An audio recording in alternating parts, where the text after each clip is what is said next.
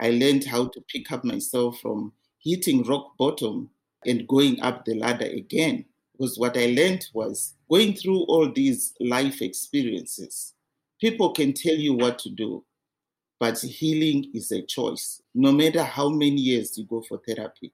But it's up to you to take up the information that you are given and to use it to heal your life. Hello, everyone. Welcome to Collectively Real. I am your host, SELEELA Justine, and today my guest is Rose Mupambwa. Rose is a relationship coach, life coach, and the author of the very powerful book, Exhume or Heal, A Widow's Memoir. For a while, all Rose saw in front of her was black. She takes us back to when she felt stuck and shackled in her brokenness, and even reveals that crying about the pain and loss without taking any action to heal is actually self-destructive behavior. Rose goes over different healing therapies we can try out and how learning to forgive the past is the key to letting go of the brokenness and bitterness. She picked up the pieces of what was left and absolutely transformed her life. Her mission is for you to come out reinvented and stronger than ever. Join me in my conversation with Rose. Hi everyone, I'm SELEELA Justine and this is Collectively Real. Thank you for tuning in. Each episode is about life, whether it's a story or experience I have of my own that I like to share or that of someone next to me. Storytelling is so important to me and I have found that this is the best tool for us to learn. Each one of us is a gift to each other and I want to highlight that as much as I can. Collectively Real is where I interview real people with real stories. Collectively real. Collectively real. Collectively real. Collectively real. Collectively real. Good things are coming even when we can't see. We can't see it, but we believe. Wait, you didn't say it right. I don't know how to say it. Collectively real. Well, hello. How are you doing? I'm good. How are you? I'm doing well. Thank you for joining. Where are you joining from, by the way? From Calgary. Oh, wow. Yeah, in Alberta. And where are you? In California? Is that right? Yes, I am in California. Wow. You guys have the beautiful weather over there. Oh, thank you. It's not too shabby. Well, before we begin, I start each episode with the gold and the gray. So the gold is the good thing of the day so far. And then the gray is the not so good thing. So I'll go first, then you can lead by example. So let's see. My goal for today is remaining productive. I've had a very productive day. Got to the office at 10 a.m. and I have this recording and then I've been editing another episode. And then hopefully when I get home, I'll get a few other things done as well. And then my gray is I've been craving visiting the beach for a while now and Santa Cruz specifically. So I haven't been yet, I think, since the summertime. So that'll be my gray. What's your gold and your gray? My golden is yesterday, I spoke to one of my clients down in South Africa. I'd given her some homework to do. So today, she sent me the homework online. And I read through it, and I was really happy that we were able to break down all the barriers that she was struggling with. And she has really started to find her footing. My gray is I am just so tired of the pandemic. Yeah. I want to get out of the country and travel. Me too. Somewhere away from here, But because of the restrictions, I can't even go anywhere. Yeah, I hear you on that. I love your gold and I agree with your gray. Thank you. Oh, man. Well, hopefully, sooner than later, this will all be done and just behind us. Yes. Fingers are crossed. Yeah, fingers crossed. So we'll get into the episode then. And you're the author of this very powerful book. It's called Exhume or Heal, A Widow's Memoir. And one of the reasons I thought you would be a great fit for my show is that your ultimate goal is to help and encourage others to come out reinvented and stronger and ready to start over again. So can you get into your story? I know you unfortunately lost your husband in the year of 2000. And while having 3 kids, I can't even imagine. And can you go through those emotions with us? Yes. I lost my husband, as you said, in 2000. My youngest child was only 5 years. And during that time in my country, whenever a widow was in the grieving moment, is the in-laws that actually took over the funeral arrangements, everything. So it was like I was so powerless. After a month or so, that's when I discovered really that the people that I expected to be there for me were not there for me. They were actually betraying me. I had to stand up for myself, even to go to court in order to keep my children. It was that bad. But then during the grieving moment or during my journey, my dad had moved in with me. So I was actually living with my dad for almost 2 years. But sadly, in 2003, he also passed away. So it was like, the covering that I thought I had, which was my comfort and my refuge, my dad just passed away. Oh my God. And I felt like I was alone. I felt like I was nose diving into grieving that I couldn't even find answers for. I then realized that I had to leave the country. The situation required me to leave the country. It was one of the toughest decisions that I had to make. I was separated with my children for 6 years before I could actually visit them, or even them coming over. Because when you go to foreign countries, it's tough to go through the immigration process just to get a visa to visit even a next door country. You can't until you get all your documents in order.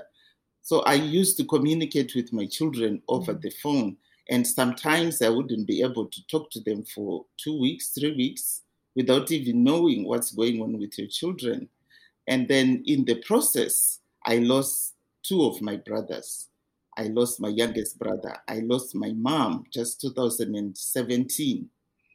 Just last year, 2019, I lost my youngest brother to a heart attack. I had spoken to him a few days before, and then on this Friday evening, I just received a text message that, "Are you home?" I said, "Yeah, I'm home." And then the next thing, I hear my uncle knocking at the door, and he broke the news. I'm like, "What?" So I had to fly over to Zimbabwe to bury my youngest brother.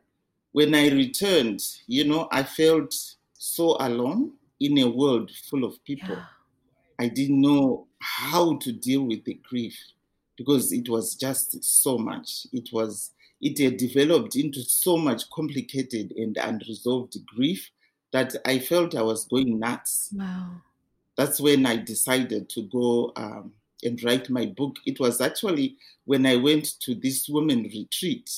And when I was there, other women were sharing about their stories and their loss. That's when I broke down. For the first time, I started crying, going through all my losses that, this is all that happened to me.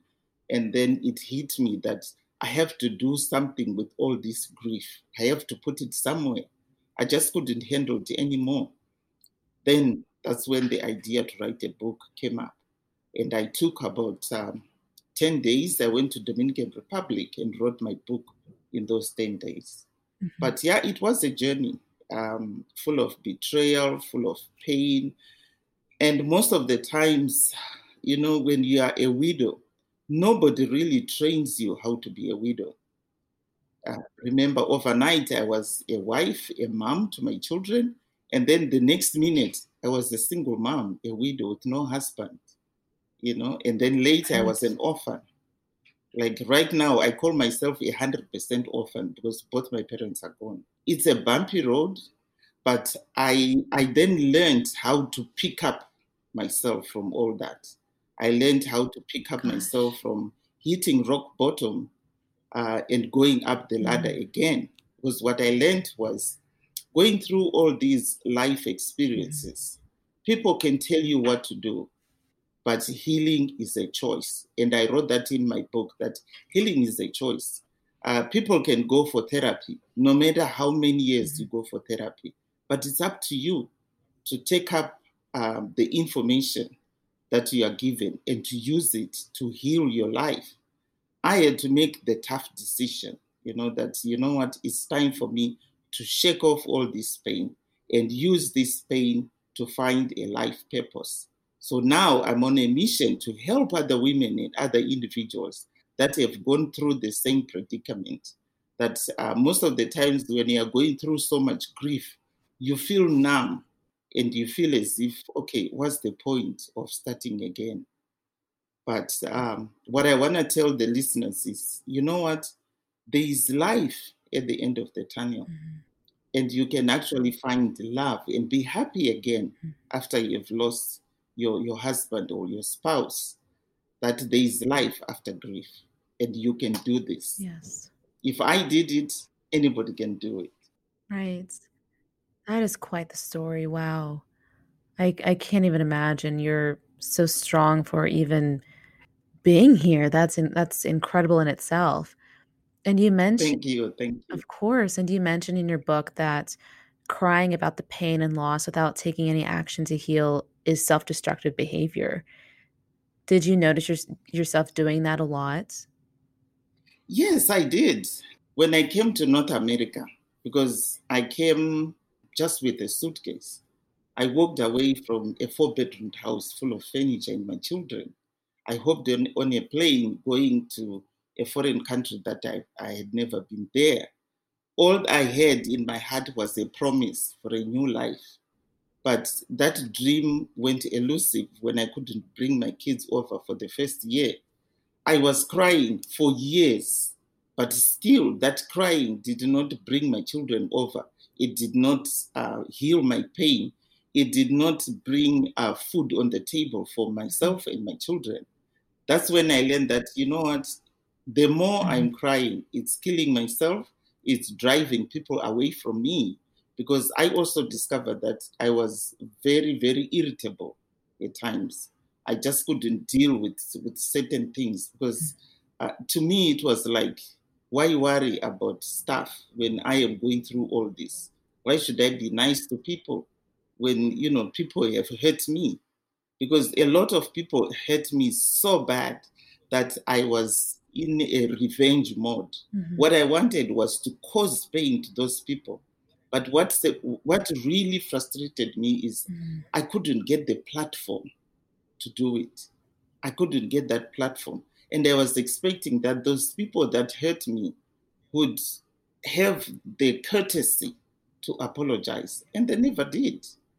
And it hit me one day that, you know what, I'm holding on to this and thinking that people that hurt me are going to apologize. And they are never going to apologize. Because I remember I even called one of my brother-in-laws and I told him that after losing your brother after all these years, I've decided to write a book and I'm going to narrate everything that you guys did to me. You were never there for me. None of you guys came forward to support me. And you know what he said to me? He said, well, it's been 19 years and you still haven't forgotten. And you still haven't forgotten about it and forgiven. And I'm like, wow, really? He feels entitled to do what he did to me. I was expecting for him to say, you know what, I am so sorry. I didn't know that, what we did really made that negative impact on your life. But it was like, yeah, he was saying, well, it's up to you, girl. You take it or you leave it. It's your life. And that's when I made that decision, like, you know what, holding on to this pain is only killing me, not killing them. Yeah. So I found out that, crying about whatever happened in the past without you taking action, positive action, to help yourself out of it, that's self-destructive behavior because it's killing you, not the person that did it to you. Absolutely. Which goes hand in hand. You admit that healing and forgiveness are both a continuous process. And as you're mentioning your experience, how can we learn to forgive the past and let go of the brokenness and bitterness? Forgiveness is tough, to be honest. It took me a while. I had to pray about it. And I remember even when I was writing that chapter on forgiveness in my book, I called my daughter one time. It was 4 a.m. and I said, I can't do this. How can I write it? Forgive people after what they did to me. And then I found out that, you know what, the longer I am holding to this pain, the more sicker I was getting because my blood pressure was really skyrocketing. I had to go for double medication because the figures were so high. I remember one day when I was coming from work, it was 160 over 100 and something. And I was feeling so lightheaded and I was driving. I pulled over. That's when I called my doctor. I said, I don't feel very well. And then I called my daughter and I said, my doctor is waiting for me. You have to take me to my doctor. And when he checked my blood pressure, he's like, how were you even driving with these kind of numbers? Wow. Then it hit me that, you know what, I'm holding on to so much unforgiveness. I need to let go. So the first thing that I learned about forgiveness is you have to forgive yourself for allowing yourself to hold on to that negative energy. 1, 2, you also have to forgive yourself for holding on to that pain. Because most of the times when you are hurt, you don't know what to do with the pain. And you think that holding on to the pain is like causing the other person pain. But what I discovered is when you hold on to unforgiveness, it's like you're drinking the poison and hoping the person that hurt you to die. But in the meantime, because you drank the poison, it's going to kill you. So I learned that, you know what, you have to learn to let go of pain. The longer you hold on to it, it's going to develop into baggage. You look at what happened in your past, and those are the things that we are passing onto our young ones and onto our families. You hear about generational curses. This is how we pass generational curses. Because after I learned that, I sat down and I looked at even my mom's life. She had people that had hurt her previously in her life when she was still alive. And she used to talk about it like, so and so really hurt me. I cannot even imagine forgiving them.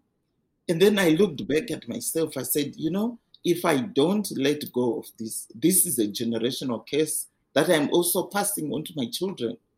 And it's going to stop with me. But it wasn't easy. I had to learn to pray about it, like, God, give me the strength to let go. It's a process. It's like healing. Right. It's not like a one-day thing or a quick fix. No, I don't want to lie about that. The truth is you have to learn how to do it step by step. And you also have to learn, why are you going to forgive that person that hurt you? Why? Why are you forgiving them? And then after that, you'll be able to find your peace because you'll be able to let go of that pain and also find the benefits of letting go of the pain. Like right now, I feel so light, you know, and my blood pressure is back to normal because I let go of that gunk. It was killing me. And when I was able to meet up with my brother-in-law, he was actually surprised at how happy I was to see him. And what I wanted to show him was like, you know what you did does not affect me anymore. It's affecting you because you are the one that did it, not me. Yeah. So now I'm like, you know, a fresh woman, a happy, bubbly person again because I was able to let it go. But it's not easy. It's a process.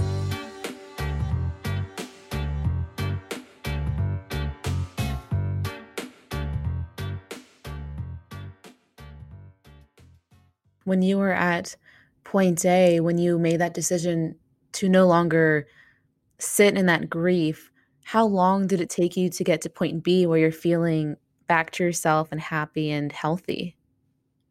For me, it took me a very long time because I remember before my mom passed away in 2015, that's when I started a lot of self-development courses. Mm-hmm. A year before that, I had lost one of my best friends. That's when it really hit me because she always used to tell me when we would sit down and go through our emotions and our grieving, because she was also a widow. And I remember the last few words that she told me was, you know what, Rosemary, I don't want you to die from the grief from your husband. Don't let the loss of your husband take your life. And I sat down one day, I started thinking about it. I'm like, she was right. If I don't do something about all this pain, it's going to kill me. And my children are the ones that are going to suffer. But you honestly have to put in the work. It's not easy. And it's not a one size fits all. That's all I tell my clients, that you know what? It doesn't matter if this program worked fast for Lady B, but you are Lady E. You need to put in your work to make sure that you are able to go through the process. And it takes commitment too. You have to be committed to change your life, because turning a page that you have been familiar to reading and seeing is tough. And for me, because I came to North America as an immigrant, it was hard. I had to go through all these shocks, like language shock. We speak English differently from what North Americans do. We speak the British language, the Queen's language. But here in America, they speak differently. They spell words differently. I was the college lecturer back home. I come here, my qualifications could not be reevaluated there and there. They told me I had to go back to college for 2 years. I'm like, really? I have 3 kids at home that needs to go through education. And I'm a single parent now. How am I going to do that? I had to go back to start working menial jobs. Yeah. But I was determined.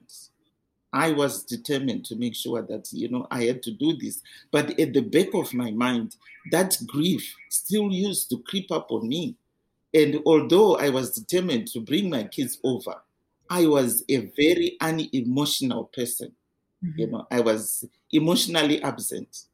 I would be able to cut people off in traffic. If you did this to me, you step on my toe, and I would give it back to you. I was that bad. And then it just happened to me that one day my eldest daughter said, "Ma, you have changed. You are no longer the kind person that we used to know. What's going on?" That's when I realized I have to do something about this. It's not me to be so nasty at people, it's to be so disrespectful. So I was using my pain to transfer it to other people and cause more pain on other people, hoping that, I would call it evil. But all these people that I was hurting in the process were innocent people. They knew nothing about my struggles. After that, I realized that, you know what?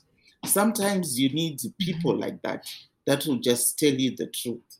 That, you know what, Rose, look at your life. Take a step back and look at what you're doing right now. Things are not well. You have changed. You are no longer the same person that you used to. So after that, I started looking at myself after I had gone through all these self-development programs. But what really helped me was writing my book in 2019.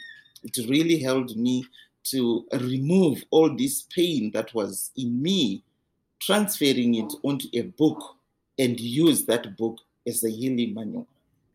Wow. Well, thank you for sharing that with the world. It helped you and it's helping other people. That's the greatest gift of all. You've gained such perspective from a really horrible lifelong experience that no one would ever wish to go through. But here you are, greater than ever, Yeah, I did. Because you conquered that experience. So my last question to you, and hearing all of your experience and valuable insights, I know you'll have just probably the deepest and most beautiful answer to my next question. It's, what does love mean to you? I had to take a breather on that. Love for me is like refuge. It's like your comfort. It's like your go-to thing. Because when you have love, you don't realize how important it is until you lose it. It's like your umbrella when you're walking into the rain. You need something to cover your head, your hair, your makeup, and you use your umbrella. That's love. It's like a protector for you. when you have had a hard day, you need somewhere to go and somebody will comfort you. Love is like a shoulder to cry on. When you go through hard times, you need that one person that you will talk to and empty on and vent on. Love is like your piece of chocolate that you eat in the car. It's like love. You need that when you feel that something is missing, or when you feel that you're losing your grip, you hold on to love. And the love makes the world go round. Without love, we wouldn't be around. People don't realize how much it means to have people that love you until you are in the diaspora, like what I did, alone. That's when you realize, wow, I had love before. Now I don't have it anymore. And people take it for granted when they have people that love them. They take it for granted until they lose it. That's when they'll think, wow, this is how it feels to go without love. You're absolutely correct. I'm getting teary-eyed over here. That was just spot on. I loved every minute of your explanation, every second of your explanation.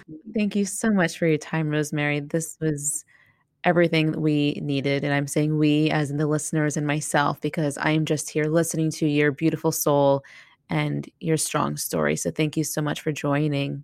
Thank you. Thank you so much, Selena, for having me on your show. Absolutely. And where can people get your book from? It's on Amazon. It's in Kindle version. It's in paperback version. And now it's also in audio. So for those that don't want to read, they can buy the audio version.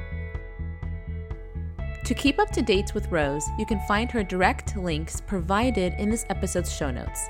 And to keep up to date with me, you can follow me on Instagram at selena.justine, as well as my website, collectivelyreal.com. Also, if you're a fan of this podcast, please subscribe, comment, and review. It would really mean the world to me. Thanks so much, and until next time.